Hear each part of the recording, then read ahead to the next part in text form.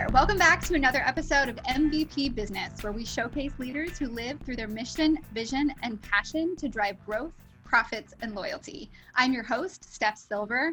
I'm the founder of Vine Collective, a leadership, branding, and marketing agency helping meaning-filled organizations create meaningful brand experiences. Today's guests are both Liz Deering and Ben Gibson, co-founders of The Inc., an online campus full of tools and mentors designed to push, guide, and support founders as they develop their businesses. Their mission is to walk alongside intentional creators, supporting them in their journey to craft their own unique venture. I'm going to start a little differently this time because I was really inspired by the quotes or the statements that Liz and Ben have on their website. It's very, very different than what I've seen from other incubators or businesses in general. So Liz says, I believe our culture needs to fundamentally shift to empower change makers from diverse backgrounds. And Ben says, I imagine a world where the earliest stage dreamers are championed and the ones who boldly speak the truth and want to change the world. So I think that says a lot about who you guys are and what you think and what you're trying to do. We could just run with that, or we could start with you guys telling me a little bit about how your history has shaped you up until this point, how you got to this place called The Inc. That's a hell of an intro. Thank you. That feels great. I haven't looked back at those quotes in a while, so that was really cool to hear that back. Wow, I'm inspirational. Oh. I'm surprised I said that. Yeah. So some copywriter said it really well for you.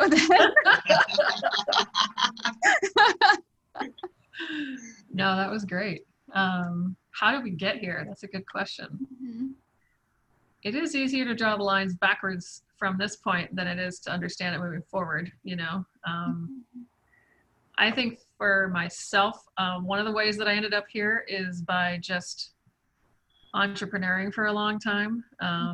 It's been 10 years since I've had a regular job, and over that time, there's been a lot of loss and risk and chaos, and also a lot of joy.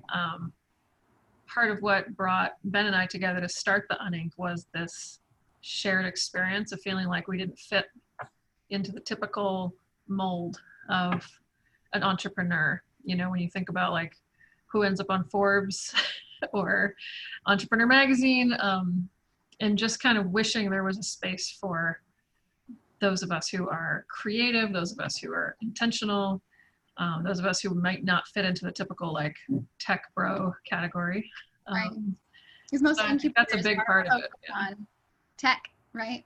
Yeah, most focus on tech, and also, you know, just it's a lot of inaccessible, you know, the chance to have mentorship and support in a path to build a business is inaccessible to a lot of people. So I think that's one of the things that brought us together to build this, was that shared experience of in our own different paths, feeling like we didn't have that support and wished it existed and wanted to like create it for people. Mm-hmm. Yeah, and I would just, I'd say my story starts in a little conservative, hyper-religious West Texas town, Andrews, Texas, about 15,000 population. And coming from there, being a little gay boy, you know, not really ever having been accepted for my sexuality, for my creativity, for all kinds of different things. And it's not just Andrews. I think it's a cultural thing. Mm-hmm. But I think that was where my story starts, of like wanting to create something for people who felt like misfits. And I've been talking about dreamers. So I call them dreamers. I call myself a dreamer for a long time now. And so yeah, over the years, building different businesses to serve dreamers, and finally meeting Liz at South by Southwest. I was making a documentary about the purpose of life. And she walks out of a bar, and I catch her and I say, hey, what's the purpose of life? But that's the first time I met Liz. And yeah, and I was in the middle of trying to launch my previous business at South by, at the Startup Crawl. And I was really stressed out. It was pretty crazy times. So he said, you want to talk about the meaning of life? And I was like, yeah, that sounds great. Let's talk about the meaning of life. I don't remember what I said because I was not in the best state of mind. Yeah, she didn't. Yeah, she didn't make the cut. That's awesome. I hope you still have the tape, though. I don't know if he still does. That's a good question. Did he freeze up? Yeah, he's frozen. So that's a good point. Let's carry on from there, Liz, because that was my next question, is how you came together. I love the story of you guys had kind of two different businesses and they collided literally on the streets during South by Southwest in Austin, and then beyond that. So talk to us a little bit about your thought process in developing this partnership. Yeah, we started to collaborate after we met there. He did a film piece for my business at the time, and we started to kind of get to know each other. And Ben was running a filmmaker space off on Riverside called Uvolution. It was like a co-working space for filmmakers. It was really scrappy and really awesome. You would get in there, it just felt like this community, of creators. And I was exiting my business at that point, and I said I wanted to start something new and I wanted to work with women. So I was starting this business called Haven, which I imagined at the time was going to be this like series of workshops for women founders. So we started talking and said, what if we found an office space together, because he was outgrowing his space and I didn't have a space. So we started to like look together and try to figure out what we wanted. And we ended up finding this serendipitous space, like literally it just appeared in front of us. we were looking for like a bungalow house to make a space because we wanted it to feel cozy. Mm-hmm. And I had just moved apartments. I moved into this little house in Hyde Park. And about a month after I moved, my landlord said, hey, do you know anybody that is looking for a house? Because the other house in the front of the property I also own, and I want to rent it out. And I was like, how big is it? How much does it cost? And she told me, and I called Ben up and I was like, get over here. This is our office. This is crazy. So cool. We decided to go in on it together and split down the middle, everything, and just started, open both of our businesses inside the same building. And for me, it was an incredible experience too, because it was the ability to have my daughter right there on the same property when I was working, and I could just go back and forth, and she could come to the cohort, she's been always inside of our business. And so that was awesome. So that was the beginnings of it. We started to run our two businesses in that space, and we had a whole room full of film gear. We had creatives coming and going, and then we had workshops happening in the front. And pretty soon we started realizing we were doing the same work, like literally doing the same work. And I remember Ben crashing into a brainstorm meeting I was having with a couple of the women that I was working with about like our program, and he started to structure it like, no, doesn't make any sense. You guys need three series or like a 3-part, phases, and here's how it might work. And he started whiteboarding with us, and then he was just in the meeting, and we were like, oh, well, this is good. You want to tell the rest, Ben? Then what? It's been a history ever since. I think my part on coming into it with Liz is like, I never had an official business partnership before, so I had no idea what it was, and Liz had much more context for partnership. But I think ever since I met Liz at South by, my whole body told me that she was one of the most genuine, powerful women I would ever come across. And so I was just always talking to her, talking about business. We're always collaborating on little projects before we moved into the same office together. And and then when the conversation came up about us being business partners, it's like, yeah, let's try it. We'd already known each other for several years. So it's definitely one of the best decisions I've ever made. So. Isn't it interesting how life can work synchronistically that way when you're not even paying attention? You didn't know that you wished for it. You didn't know that it was in there. And then all of a sudden you meet this, person that's perfect for you at the time for your needs, and you didn't even know you needed it. Well, to be honest, I was looking for a new office because I couldn't afford the rent where I was at. So I was in trouble. I was like, can't get enough members. What am I going to do? Liz is going to help pay half the rent. I think I can make this work. Let's move. Yeah, and we both realized at that point too that we're just both love spaces. Like we love hosting in spaces and having people there and cooking for them, all the things, you know. And this is actually the first year we don't have our own space because we're working with other spaces. But together we realized we really loved creating the energy in the co-working space and just generating this new way of being, like this hustle, but not like a kind of mechanical, you know, like we're robots, we're making a business kind of energy, more of like, let's just be real about it. And people would show up just to work like around us.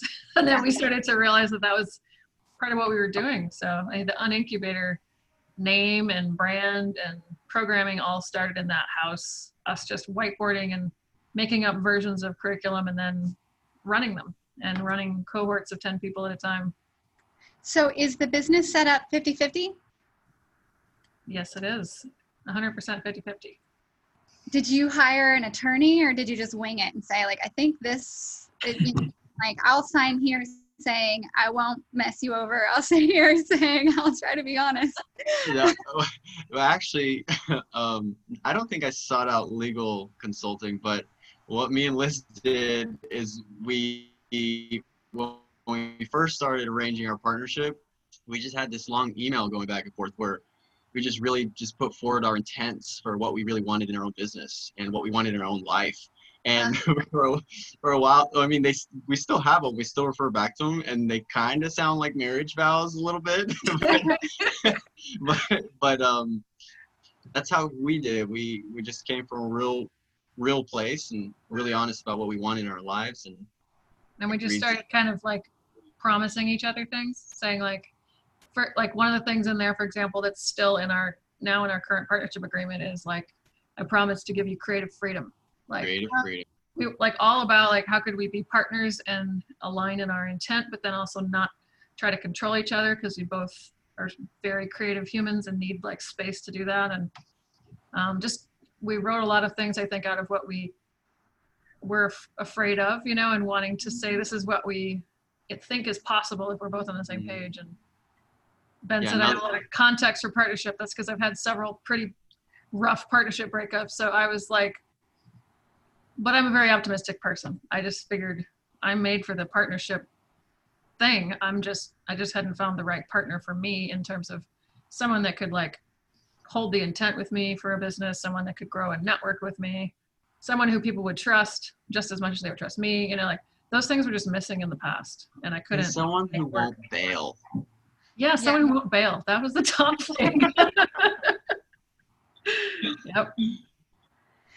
So how do you go about making decisions? Are you really good about just having those honest conversations, or are there times, what happens? I assume that there are times where you're going down this path and then you know, there's a friction, right? There's gotta be from time to time. How do you work that out?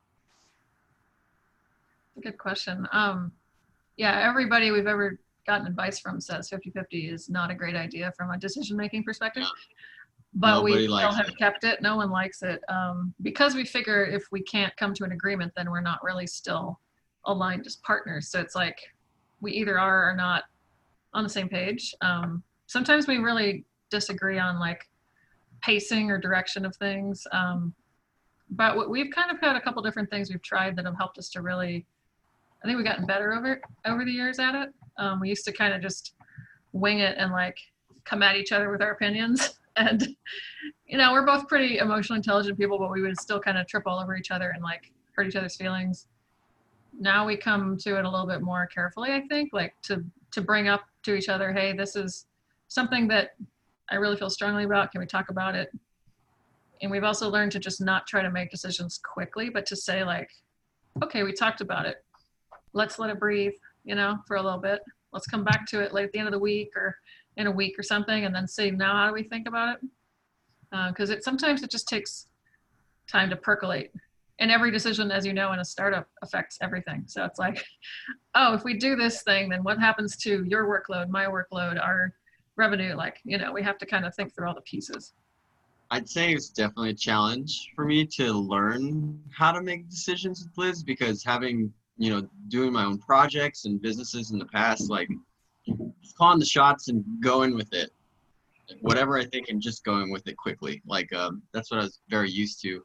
Mm-hmm. And over the years, I've learned that with Liz, it's actually been so healthy for me to have somebody that slows me down, that can kind of be a filter for my creativity and my energy. And so but how we make decisions now just seems so effortless, almost like we communicate enough consistently that we hardly come across times. Like, it's very rare that we don't agree on something because we communicate so often.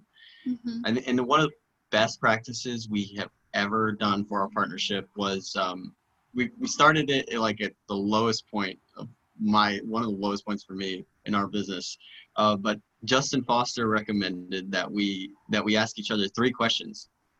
He says, ask each other, where is the love, what is true, and what's on your heart?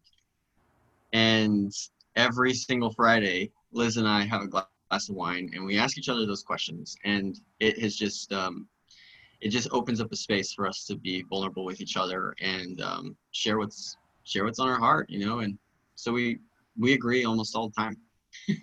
It's true, and it helps a lot, because for me, knowing that space exists outside of like the wearing all the hats of our business hats, Mm-hmm. then I can, a lot of times the things I think we might fight about professionally get resolved in that space, because it's actually maybe something personal is going on that's like the root of a stress point, and then we understand each other, so we're not riding the other person or like unaware of the stress that the other one's going through.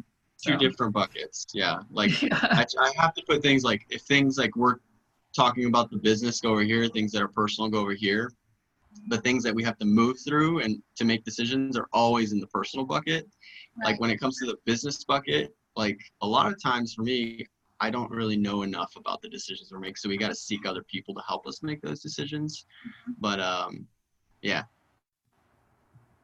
I think it's been pretty huge for us. That we started that practice over 2 years ago, and it was one of the lowest points for us financially. We weren't sure if what we were doing was ever gonna work as a business, and we were just really struggling with it, trying to figure out the next way forward. And then financially it was affecting both of us, so it was just really hard on our partnership.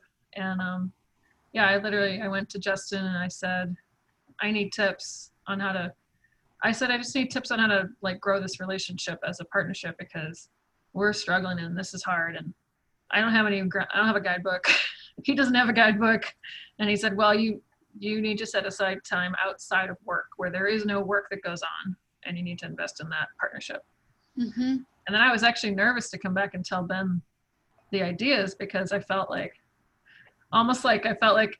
as if I had gone to a marriage counselor behind his back or something, and I was like, also it was really vulnerable for me to say to him, but shit's so bad that I'm asking people for help, but I was really seriously concerned, and I felt like we have to get through this together, like I don't know what to do. And no, he took it really well, and we've been doing that practice ever since. We got through it. Yes, we did. Yeah, absolutely. Well, I think that's one of the things that I was just talking to someone who's a business consultant and strategist, and the hardest thing, no matter the size of your business, is being honest and vulnerable, and then not taking offense when someone else is. If somebody says, it really hurts me when this happens, or this thing that you always do. It's just like, it is a marriage. It's a relationship, and we spend more time with people that we work with than we do with our spouses and our families most of the time. Not during COVID, but in general. So, but yeah, I mean, it's honest and open conversations, and sometimes it feels like it can hurt, but you have to allow that to sit, like you said, like sit and then walk away. With both of you guys being creatives, obviously there's a lot of heart in that in general. And sometimes it's hard to kind of put the heart aside and look at the analytics. Do you have someone that you bring in, or who helps you with or which one of you has taken on the role of financials and analytics and, you know, that data-driven stuff that a lot of times creatives struggle with? I think what's interesting is I have a different answer. Not him when it comes to financials, but definitely him when it comes to like new strategy, new frameworks and new strategies. So both Ben and I have a lot of creative in us and also a lot of strategy in us.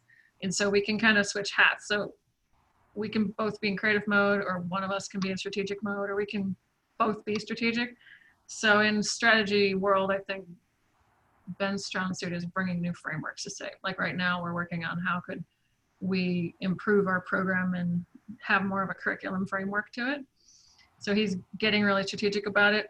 We brought in somebody to help with that is like a curriculum designer and a learning expert, but Ben's kind of driving that. And then when it comes to the numbers, like I am surprised that I like the numbers, because I was like an English major originally, you know, and numbers are not my friend in school. But I love the numbers now because I love being able to see into the future, you know, or see into the possible future. So I am the one that, you know, takes the lead on monthly budgets, numbers for the future, trying to figure out what decisions we're making, what do they mean in numbers. And then we pull in mentors and advisors to help us as well, to look at what we're doing and to say, you guys have missed something, or have you guys thought about this? So we try to do it as often as we can, because you did get kind of lost in your own, you know, ideas sometimes. Yeah, definitely. Have you always had that philosophy of bringing in mentors and advisors? Because it's another vulnerability, you know, to be able to be honest. That's a really great question. No, I have not. I have gotten better at it because Ben has pushed me to get better at it. So he's given me that face.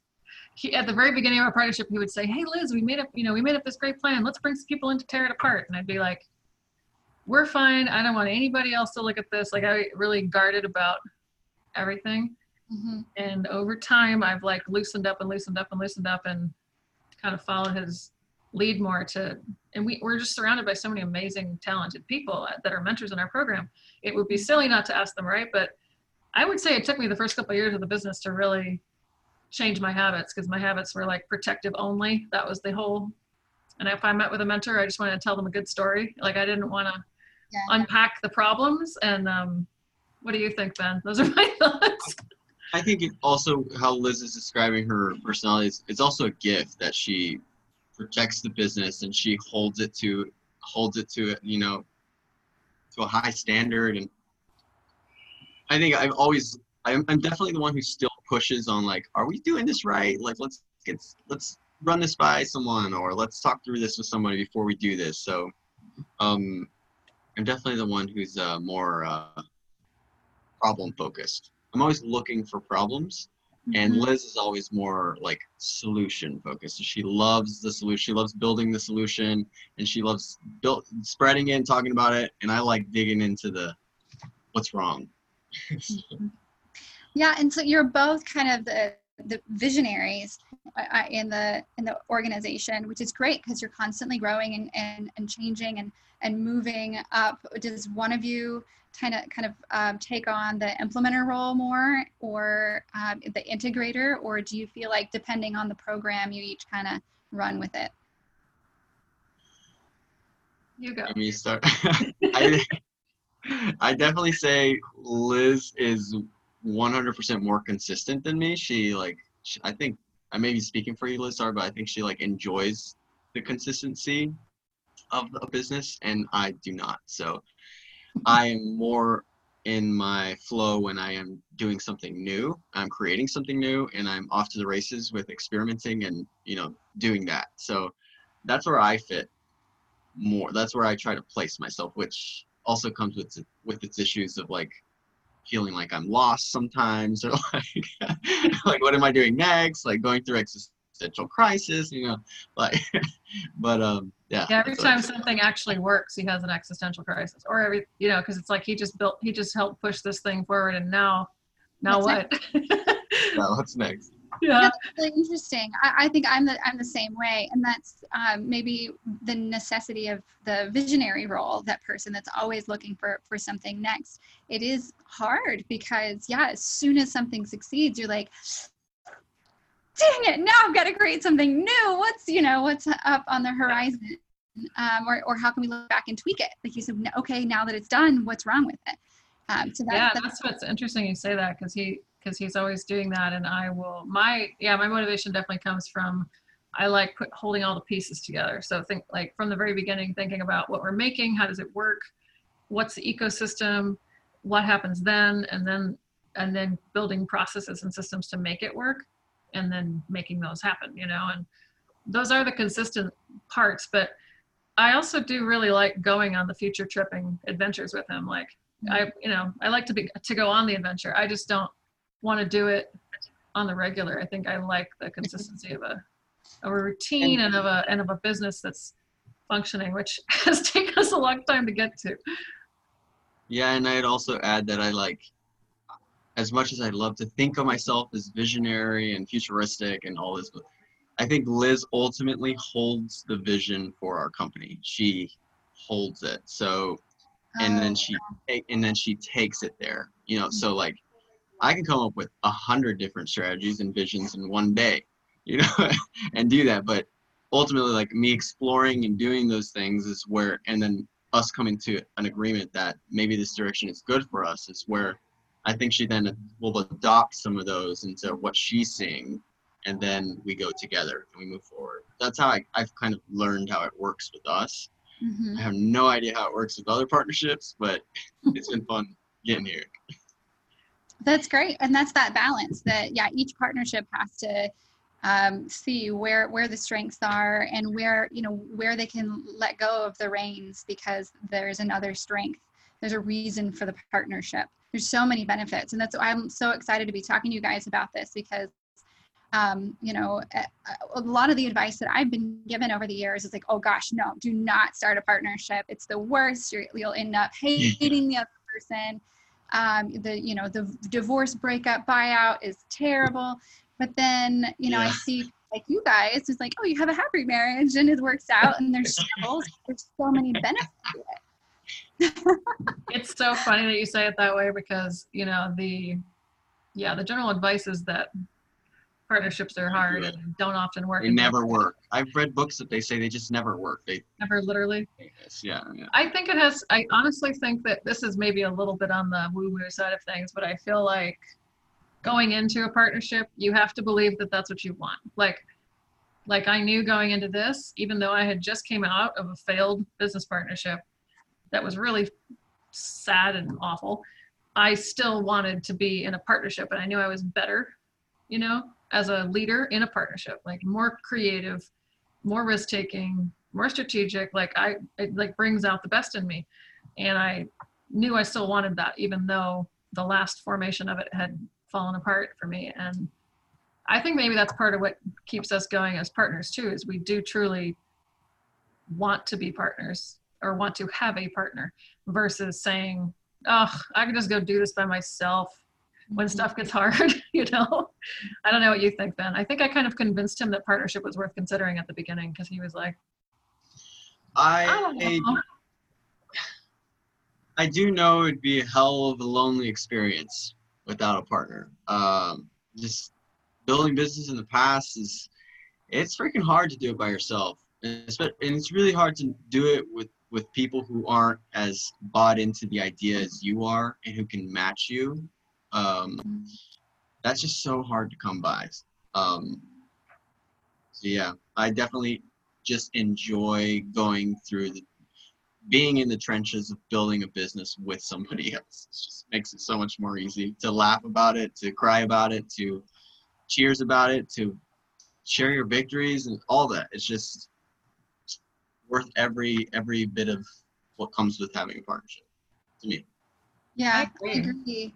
I in my previous work experience, I wasn't an owner, but there were two of us that bounced everything off of each other, president and vice president, and it was an equal partnership in the decision making standpoint, and it was really powerful because we disagreed on most things, but that helped us to kind of say, okay, well, this is this thing to consider. Well, this is the worst possible, scenario that might happen. Okay, so how do we get to some equal ground, or what kind of risks are we willing to take somewhere in the middle? So the first thing that I did when I started Vine was get a business coach, because I'd been told that, the partnership is a no-go. And I didn't really know 100% what I was going to do anyway, but I thought, I can't process this by myself. And I need someone to, to bounce my ideas off, tell me when I'm crazy, tell me when to go for it, all those things, without having to really get married yet. It's good practice though, it's good practice either way, because you're open to the input. You're not trying to just call all the shots. You're actually trusting that feedback is going to shift your perspective, which is huge. We had, I think one of the biggest challenges for us when we first decided to partner was we both had our own businesses, and we were very personally invested in those businesses, as our personal brands, right? Mm-hmm. So we went through this long process of, are we going to make this new brand? Are we merging our old brands? What are we doing? It was almost like names in a marriage, right? Am I keeping my name? Am I leaving my name behind? What are we doing? Mm-hmm. And we actually, for a minute, we had the Uninked brand and both of our brands with it in this lockup of 3 on everything we did. And then at some point we realized this is just straight up confusing. How many businesses did the two of us need to have, But we were both kind of hanging on to our personal brands because it was very scary to go all in to the Uninked brand and just leave our other brands. So we made this pact that we would both leave our other brands alone for at least a year. Just leave them, not kill them, but just not invest time and energy in them, not work on them, not run revenue through them, just leave them alone, and launch the Uninked together. And I think that was a huge trust building process for us to say, look at us, we're both doing that. We're both giving up individuality. We're creating this team together, and we're both invested in this brand, at the same level of risk. And it worked. At some point we were like, oh, what were those? Should we bring those back as our personal brands? What were those again? We hadn't touched them in so long that it wasn't even a topic anymore, but it was a huge topic at the time because we were both really attached to, to our individuality. Your babies. Yeah. I think one of the things that works for you guys, it sounds like there's an equal amount of effort, and buy-in that has gone into the Uninked. During this whole process, was that one of the hardest decisions to make, of what to do with your babies, your original personal brands, or was there another kind of circumstance or decision that would trump that? What would you say, Ben? The main thing that comes up on this topic is my identity was really connected to my old brand, and I had this really big fear of, and I still face this fear in this partnership, is where is my voice in this? Where is my personal voice in this? How do I express myself through this brand equally with Liz? Do I need to hang on to my personal brand in order to be able to do that? So I think that's kind of what comes up for me on this topic. I'm still exploring it. I'm still trying to figure it out. This podcast interview is the first time me and Liz get to talk about the Uninked brand together. So this is new for us, and it's really good for us, I think. I'm also still exploring my own personal brand, thinking, is there something I need to do there? Is there something I need to protect or foster? Thought leadership and moving it forward that way, individually. Yeah, and we've been this year, we kind of gave each other freedom to say, okay, revive the personal brand if we want to, and play with it. Don't to not make it be an essential piece of our business, but to make it be fun again. It can be distracting. It can be quite distracting, yes. It can also be really stressful if we're trying to tell each other what to do with our personal brands whenever it's like that's kind of part of the creative freedom piece that we're trying to exercise. So, you know, we still both have our personal brands, and I for the last 4 years of our partnership just blogged randomly. Like I didn't really do anything else with my personal brand. I just blogged when I felt like it.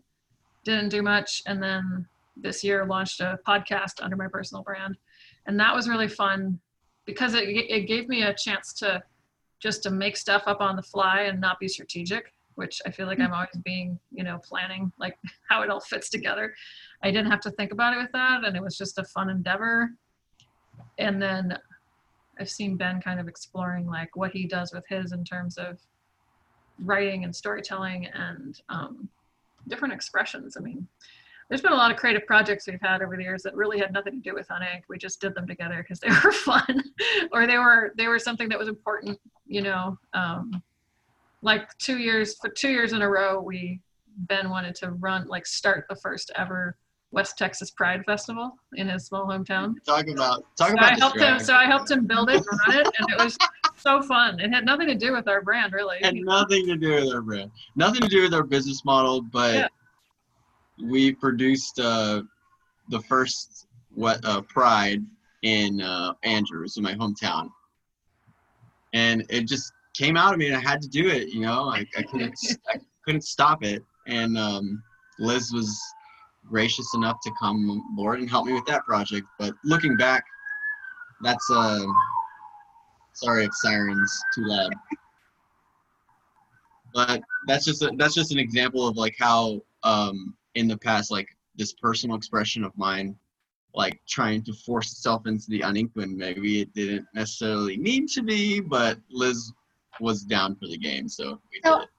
I would say actually it's interesting when you have an organization that your personal beliefs are tied to, that a lot of times those tangent projects are more related to your brand than you realize. So you guys are talking about like, oh my gosh, this thing was totally not, and I'm looking up and I'm like, I don't know, because one of the that I have for you is, what do you mean by providing a safe space for people to find their voice? That's what you said, and that's what you did in Andrews. Yeah.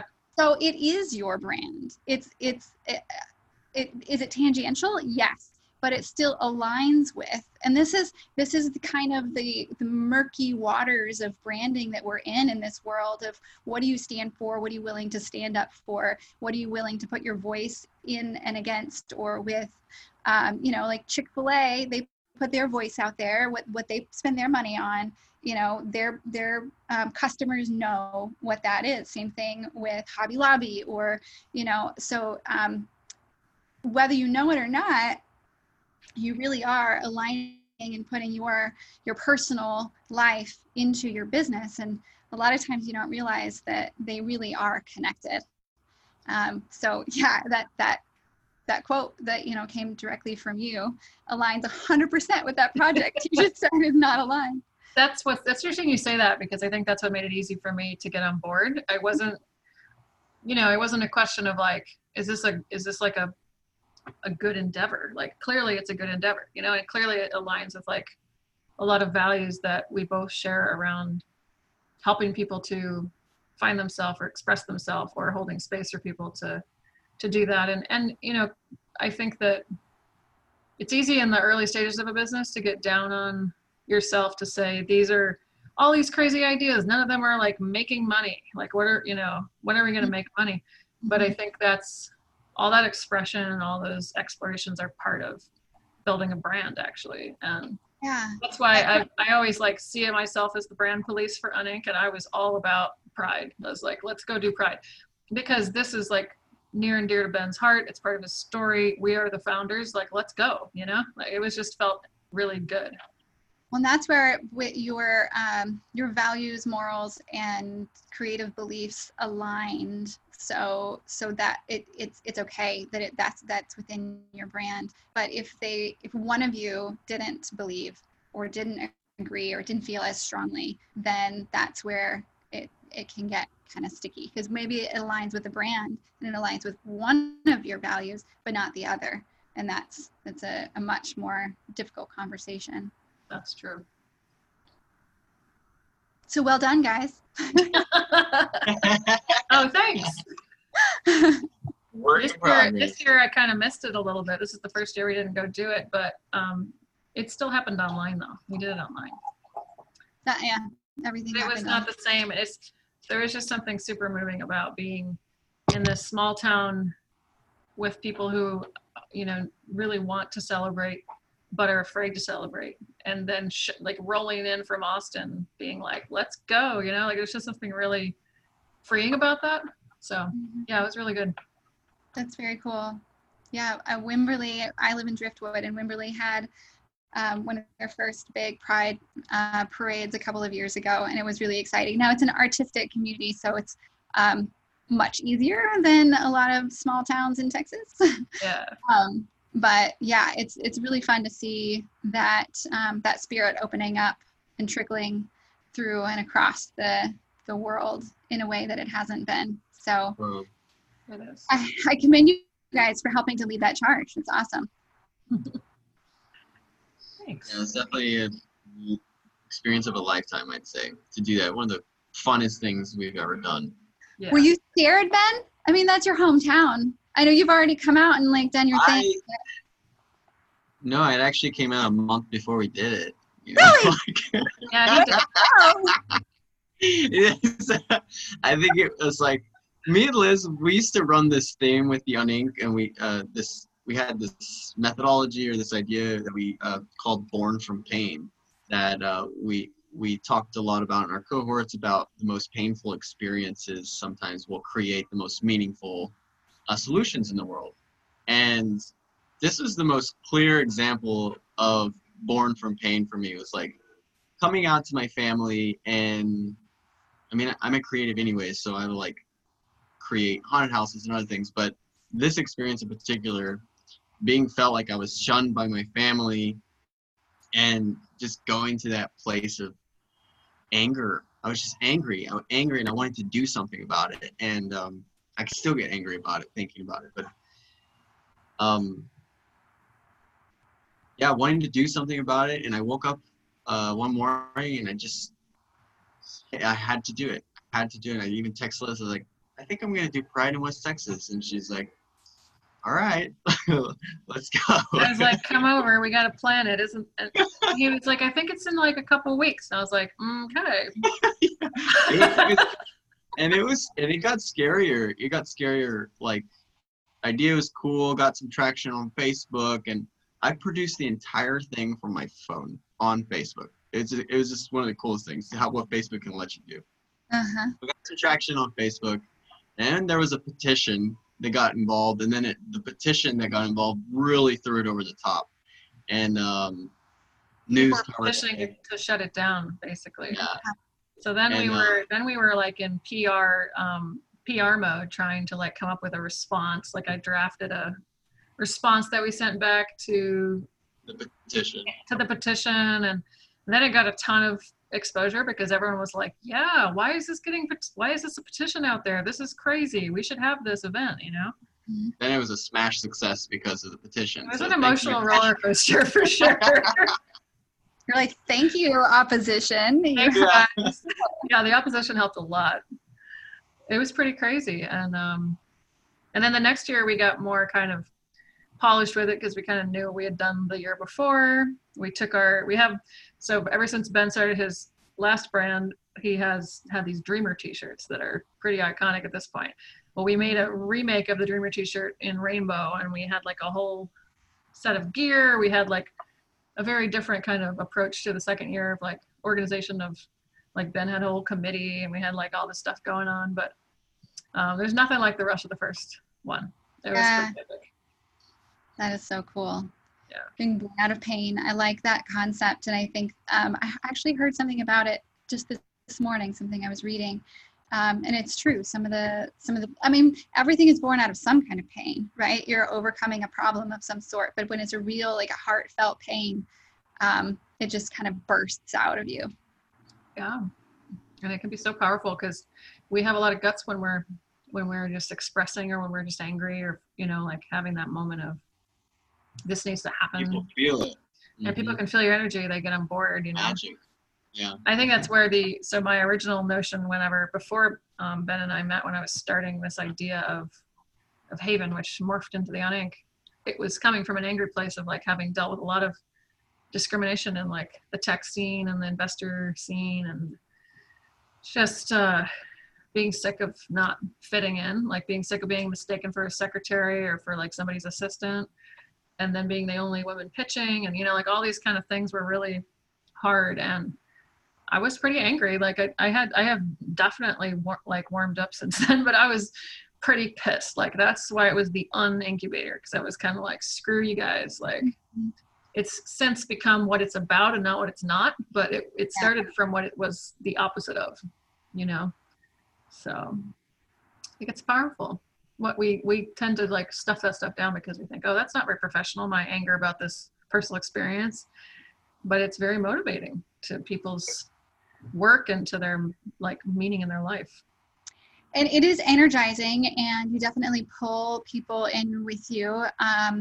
But it is, like you said, it's important to kind of turn that around to the positive and make sure that those are the people that you're bringing with you too, because it changes the voice, the tone, the pitch, the direction, the momentum, and keeping the momentum. Like I feel like anger kind of pulls you down, and it doesn't allow you to like keep that forward momentum in a way that passion and excitement does. Yeah, I agree with that. So talk to me a little bit. I think this is a good transitionary point to talk about design thinking. You guys have an awesome commitment to, well, I almost dropped my water, to design thinking. And I think a lot of that is surrounded or is in the baseline context of experience, right? So that's why I think it's a good time to talk about it. Tell me what it is, what it means to you, and why you have that's the foundational element for what you guys do.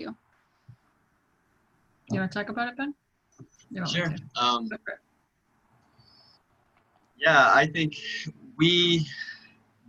it took us a couple of years building curriculum and running programming with entrepreneurs before we realized that design thinking was a perfect framework for us to sort of adopt and run our program, and to run our program through. And I think the design thinking framework gives really great context for entrepreneurs who are just starting to see if their problem is even something that other people care about solving, outside of themselves.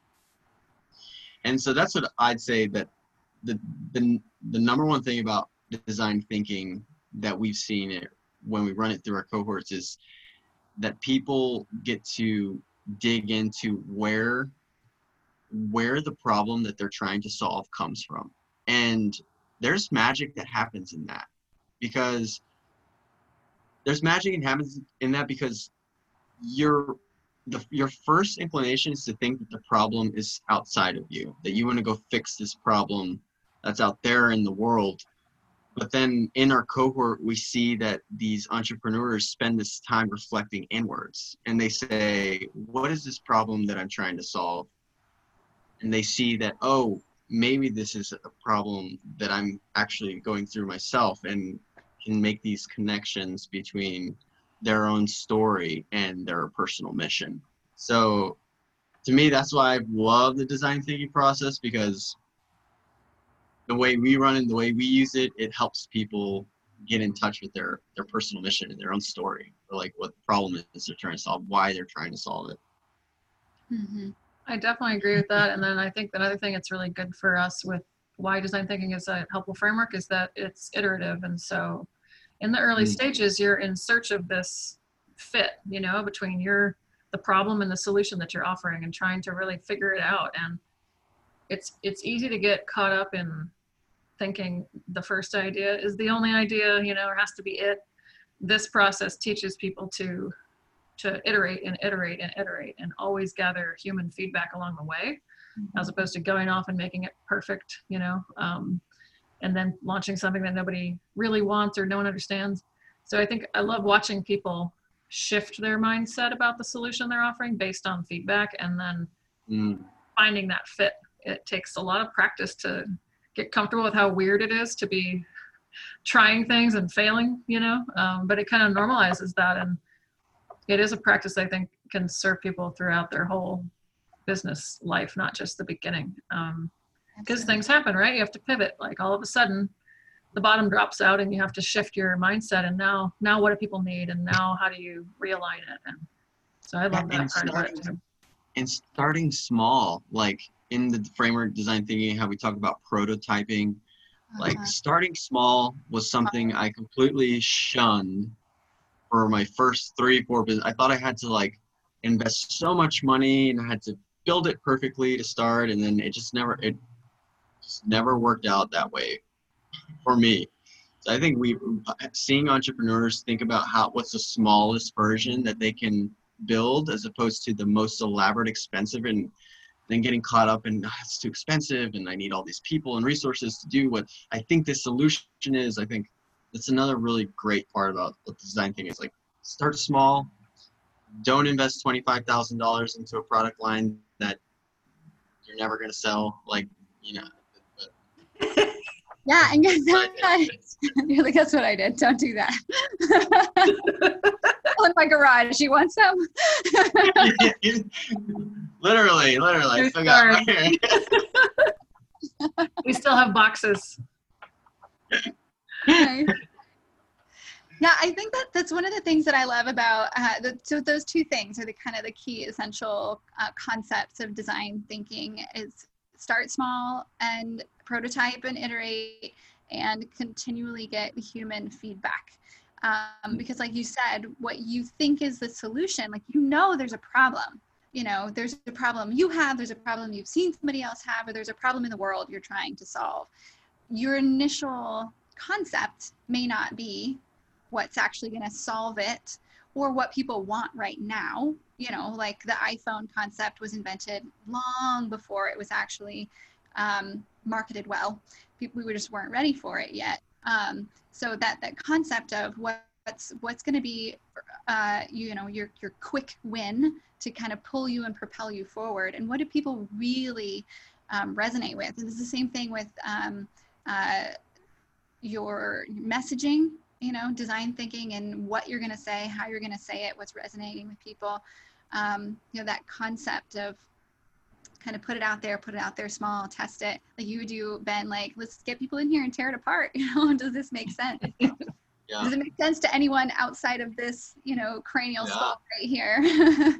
Sometimes that's a scary process too. I mean, it's a scary process to do that your first couple times, to think that you have a solution that's good for the world and to go present it to people is actually pretty tough thing to do. It is. It's definitely easier when you haven't invested $25,000 in product. Then you really need it to work, It's like, this has to work. Yeah, you really need it to work. Yeah. So tell me, are there any systems that you have put in place to stay true to your mission or your framework, or do you still kind of fly and go as it comes? I think my first answer that comes to mind is for both for us and for the brand that all the pieces of our brand, we wrote this poem that we use at the beginning of our cohort programs. And that poem kind of encapsulates our why and our mission. And that kind of keeps us aligned. At least for me, I'll look back at it and I'll say, okay, this is like a very aspirational thing. And are we still moving that direction? Are we still doing that? And if not, then like, what's off, Yeah, that's a good point. I think, especially you work with people who are, I feel like all businesses are change makers, but some are more mission-driven change makers, and that's what you tend to work with and what I work with.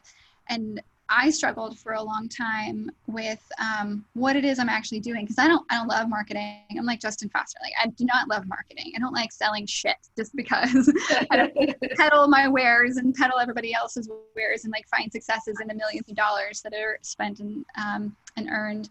I want to feel like I'm doing something. And so I realized with the help of my business coach that the purpose of Vine Collective is not to produce the best communication. That's what we do, and that's what we strive to do. It's not just to help our clients, sell their whatever. It's to help humans thrive. How is that connected to marketing? Well, that's through the experiences that we create, yada, yada, yada. But at the end of the day, it's really to help humans thrive. So I'm constantly asking my teammates, okay, we're doing all these things and we have this, automated workflow and this Instagram and this. How is that helping the end user thrive? How is that helping our customers thrive? How is that helping you as, Vine Collective team members thrive? And when you kind of look at it in that context, it changes the game. It kind of changes how you talk and what you say and what they feel empowered to say. Totally. You have that poem as your kind of baseline to come back to. This is always kind of, oh, sorry, go ahead. No, I was just going to say, it reminds me that I guess I didn't even realize that I have a personal poem that is my baseline when I get into like really big decision mode. And it came to me in the middle of college. And the poem is called Leap Before You Look. Nice. Instead of look before you leap. Like, don't overanalyze it. Like, if you're really, really struggling, just go for it. Just jump. Just make the leap. Don't live like sheep is part of the poem. But yeah. So yeah, I didn't even think about it till you just said that. But like when I get to those like struggle moments where I'm like Tony Robbins called it, like in the dance, like going back and forth between these two things, like just leap before you look. Yeah, I'll always go back to saying, so the first line of the poem for us is, we are here to hold space for the creators, to walk alongside the lonely ones who will change the world. So I'll ask myself, are we holding space? Are we still working? Are we still doing it for the same people? It grounds us in like, is that really still what we're doing? However we're pulling it off, Yeah, absolutely. Because it may be that you have to do all your work through Zoom all of a sudden. Exactly. There are no co-working spaces right now here, yeah. Yeah. Co-working is with your 3-year-old child and your puppy or whatever. Yep, exactly. But people are still creating and they still need support and they still need to have a space for their voice to be heard. Yeah, that's really cool. So you guys work with so many different kinds of businesses. Are there any common mistakes that you've seen founders make kind of over and over again that you would kind of bring light to? Or go ahead, Ben. Common mistakes. Do you have something? I have to think for a second. Yeah, I think the first thing that jumps up to me is, I don't know if I call it a mistake, but it's like a belief that people have to let go of. They often come into our program or into our experience with the belief that there's something they're doing wrong, like they're wrong or they're not good enough for this or something. Because there's been no path, there's no examples, it doesn't seem to make it seems like chaos. So they kind of relearn through the experience with us that they are exactly where they're supposed to be. They have what they need. Their mentality has to shift because it takes a lot of belief to walk this road. And I think that's probably one of the biggest misbeliefs I've seen is because we all tend to feel like that. I didn't even identify with myself as a founder or entrepreneur until like my third business, because I didn't think I looked or sounded or felt like the examples I had seen. And so yeah, that's the first thing that comes to mind for me. Yeah, it's a little tough to answer because I feel every entrepreneur has a different story that goes through our program. They have a different story, so they're faced with just an entirely different web of problems and experiences that they're moving through with us. But I'd say if there's one,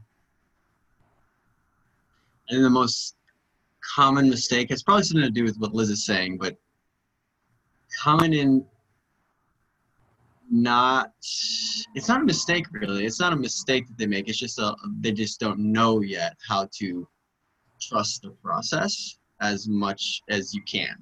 And I think, and that's something I think that they all get out of it by the end of the process, by the end of the program, is learning how to trust the process of entrepreneurship and trusting that the next piece of what you're looking for, what you're needing, is going to unfold as you leap, you know? So Yeah, I that's what think I'd say. the other That's what I'd one say. I would add on to that is, I think across our culture there's like a perfectionism or like a fear of failure. Mm-hmm. So one of the mistakes people make is thinking that failure is like the end of the road. You know, it's not. It's just learning. You know, and it's not a cliche. I think it's true that like the more times you fail, the better you get at the practice of entrepreneurship. But because, like Ben saying, you trust the process, you trust your own gut more, you trust like things you can't see. You know, you start to realize there's way more going on than what you think you're controlling. And Yeah. so, yeah, the mistakes I think are important. How much value is there to follow your gut and your intuition and just go in the direction that you think is the best direction, whether it's completely wrong or not? Like, that is so valuable to have that skill to just to take that leap and just to go in that direction, to explore it. And that's the point of it. And I think it's hard to understand that. I was telling Liz that about this topic. It's like, there's no way, and y'all can correct me if I'm wrong, but like, I feel like there's no way anyone but entrepreneurs can learn that you can only create the next thing in your business by taking the next steps and having trust that it's gonna be there. And it's bizarre. Like, how many times, Liz, did we not know how the rent was going to be paid, or not know how we were going to pay electric, or not know, like, so many years, like several years of going through it enough times, you start to understand that, oh, this is actually part of what I'm supposed to be doing. This is how it actually works. And that is I don't know where the hell you'd learn that. No, it's interesting. I get this visual image, and it's absolutely perfect. The way you described it, I get this visual image of entrepreneurs constantly walking up a flight of stairs that's like being built. It's being formed in your imagination, and you just have to like put your foot down and just know that there's going to be a step there. And sometimes it's not going to be ready yet, and you're going to stumble a little bit, but you're going to get right back up, or you have to, or maybe you'll slide down, but you have to just take each step before the step is even built. It is kind of amazing that so many people are, you know, willing to do that and do it and do it and do it. But you have to believe. It's got to be, yeah.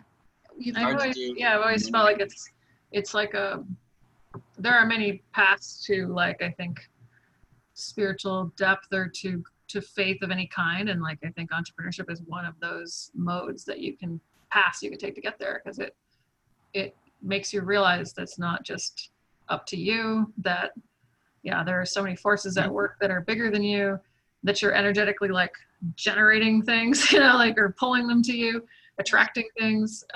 It is a very powerful feeling once you start to step into the skin of it and trust it. I like your visual of the staircase. I can see myself in the early years of like entrepreneurship kind of creeping up the stairs like, you know, and then after a while I'm just like, all right, let's go. We're going, you know, like we're going upstairs. I feel like it's like when you first start, you're just kind of like, you put your toe out, you're like, is it solid? Yeah. And knock on it and like, does anybody else see? There's a step there. I don't see one. I think especially when it comes to money. Especially when it comes to money, it's really hard. It's really hard to take your steps whenever your financial security is on the line. Like, that's tough. Yeah. I think it fundamentally changes you as a person. For me, it's definitely like, it's changed me from being more, you know, the way I was raised was all about creating safety for yourself and being very like careful, right? Mhm. My dad's an engineer, so he was all about making sure things were clear before you got into them, right? He would like engineer every road trip we ever took as a kid. He would engineer where all the suitcases and everything went in the back of the station wagon, like down to the, he would be like, no, you can't help me pack the car. I already figured out the best way to do it. I planned it. No one's going to mess it up, right? And we would like give him a hard time for it, but you know, it was a well-packed car. Yeah. But instead we're just throwing stuff in the back seat and jumping in the car, you know what I mean? And it's just a more free experience for me to realize that I can take my intent with me and just trust that I'm going to get where I'm meant to go and not be so stressed out about getting it perfect all the time. Yes. I think that it's an ebb and flow of like having the mental image of what that, you know, what that staircase is going to look like when, you know, as you're climbing it, you know, having the blueprints of the strategy sometimes, and sometimes just saying, I'm just going to run, you know, and hope. Yeah. And, you know, just Totally. believe that staircase will unfold in front of me. And sometimes you feel like you're on a grand ballroom staircase and then you trip on your dress. Fall down the staircase. Yeah. Totally done that. Yeah, me too. In real life and in business. That's me. I do both. So what advice do you have for someone who's just at that ideation stage where they're dreaming, but they're not creating yet? They're not quite ready. They're not quite emotionally ready. What advice do you have as they're getting ready to take that leap into the new venture? I think the first thing I would advise is write it down. Write it down, draw it, put it in a journal, write about it all the time, because that starts to make it real. Like in the early stages, it's, if there's nobody else that has the idea with you, or you're not working with somebody on it, it's just in your mind. It's so hard to make it feel real to you. And so like Ben and I will always joke that our journals are the only proof of this whole thing. For a very long time, there was no proof other than the journals. And now there's proof of in real life. People are experiencing our brand and our business. But with the early stages, I think writing it down and reflecting it to yourself and envisioning it is a super, super powerful tool, because that helps you to articulate to other people and get them on board. What do you think, Ben? So I would say I think it was in December, I concluded 3 things about entrepreneurship that wouldn't change. And if I ever had a TED Talk, I was thinking these would be my 3 topics, and they're so basic. But I'll just go through them real quick, but like, I think the number one thing is belief. And so if you're thinking about starting a business or thinking about doing anything creative, to really reflect on what belief means to you, and to think, what does it mean for you to believe in this idea, and what's it going to take for you to believe in it. And then the second one is trust, kind of like that idea we were talking about earlier, like taking the next step even if you don't know what's in front of you. Spending some time reflecting on what does it mean to have faith or trust that it's going to work.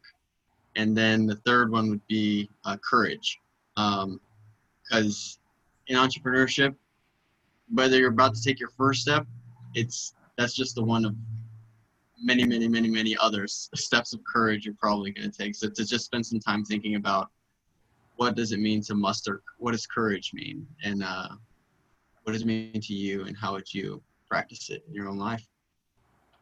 That's a really good point. I think a lot of people who haven't run a business before, or it's not their own, they're not an entrepreneur or a business owner, don't realize how that beyond just getting it off the ground, that there's constant decisions to be made. Some of them are easy. A lot of them require faith and trust and courage on a daily, weekly, monthly, annual basis. And I would add to that, only now, having heard you guys talk, I love the concept of everything that you guys had to begin with was ideas in a journal. One of the things I think that entrepreneurs, and I think, Ben, you may struggle with this, is not taking the time to look back and reflect on the successes, on how much courage you put in the past and how well it's worked. And like for you guys, how many dreamers, how many people you have helped move on to the next step and take those next steps up the staircase and into their future. That's something, along with the not believing in or having that imposter syndrome of am I good enough? You're constantly like dreaming of what's next, but in that, taking a moment to reflect and look back and yes, evaluate what worked, what didn't work, all that kind of stuff, but also say, damn, I did that. Like, that was awesome. Yeah, I think you're right. That's one thing that is helpful, to be able to go back and actually look at what, like, I've written down about this over the years. And like, I have this one folder of pictures, like digital photo pictures of all of the whiteboards we've ever done of all of our brainstorms all the way back to the beginning. That kind of thing is just like so inspiring, because you realize, oh my God, we have been working on this for so long, and we're onto something way back then, and now it's starting to come to life, and it's very empowering to see that. Definitely. And recognizing the manifestation of your ideas. Yeah. You put it on paper, and sometimes you don't even realize you're actively working towards a particular part of it. You don't in the middle. Yeah. You don't think you are. Oh shit. Even all this other stuff. We did that too. Yeah. We had a big moment like that this week, because so at the very beginning, and like when we first got a space together, we were drawing this vision on the whiteboard of like a Spoken Hubs and like all the locations where the Unink would be someday. We had no idea how they would be or what would go on. We thought we'd build co-working spaces everywhere. Yeah, we thought we would build them. It's now less expensive to just partner. Turns out that shit costs a lot of money. And we now have had like 4 spaces between the two of us, so we know that.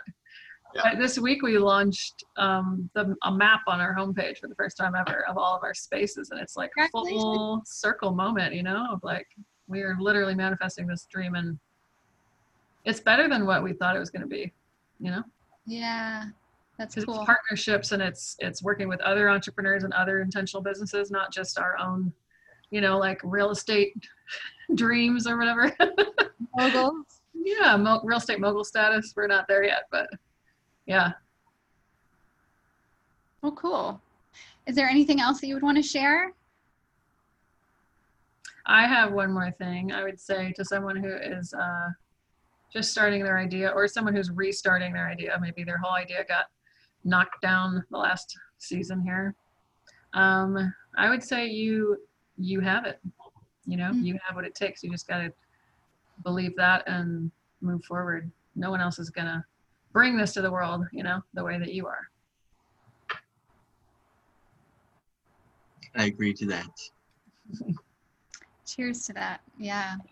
I think the key part in that as well is the way you are. Just because it's been done or done similarly, or there's something else, no one else is going to bring it to the world the way you are. Yeah, it's true. That's beautiful.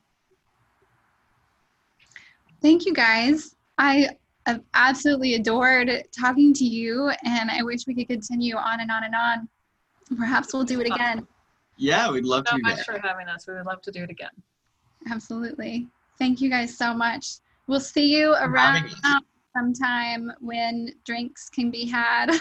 In real life, yes. Yeah, real life. We get back to real life. Thank you for thinking of us. Thank you for bringing us on your podcast. Happy to be here and happy to do it again. Absolutely. Thank you. Thank you for spending so much time and thoughtful energy with me. You're welcome. Thanks, Steph. You're welcome.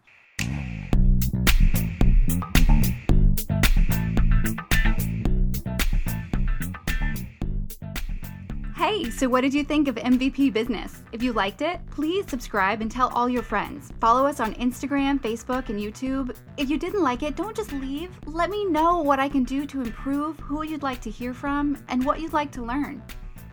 The mission of MVP Business is to share the strengths and struggles of leaders who have successfully grown their businesses while staying true to their mission and vision so that other entrepreneurs can follow, knowing that the path isn't easy, but the journey's worth it.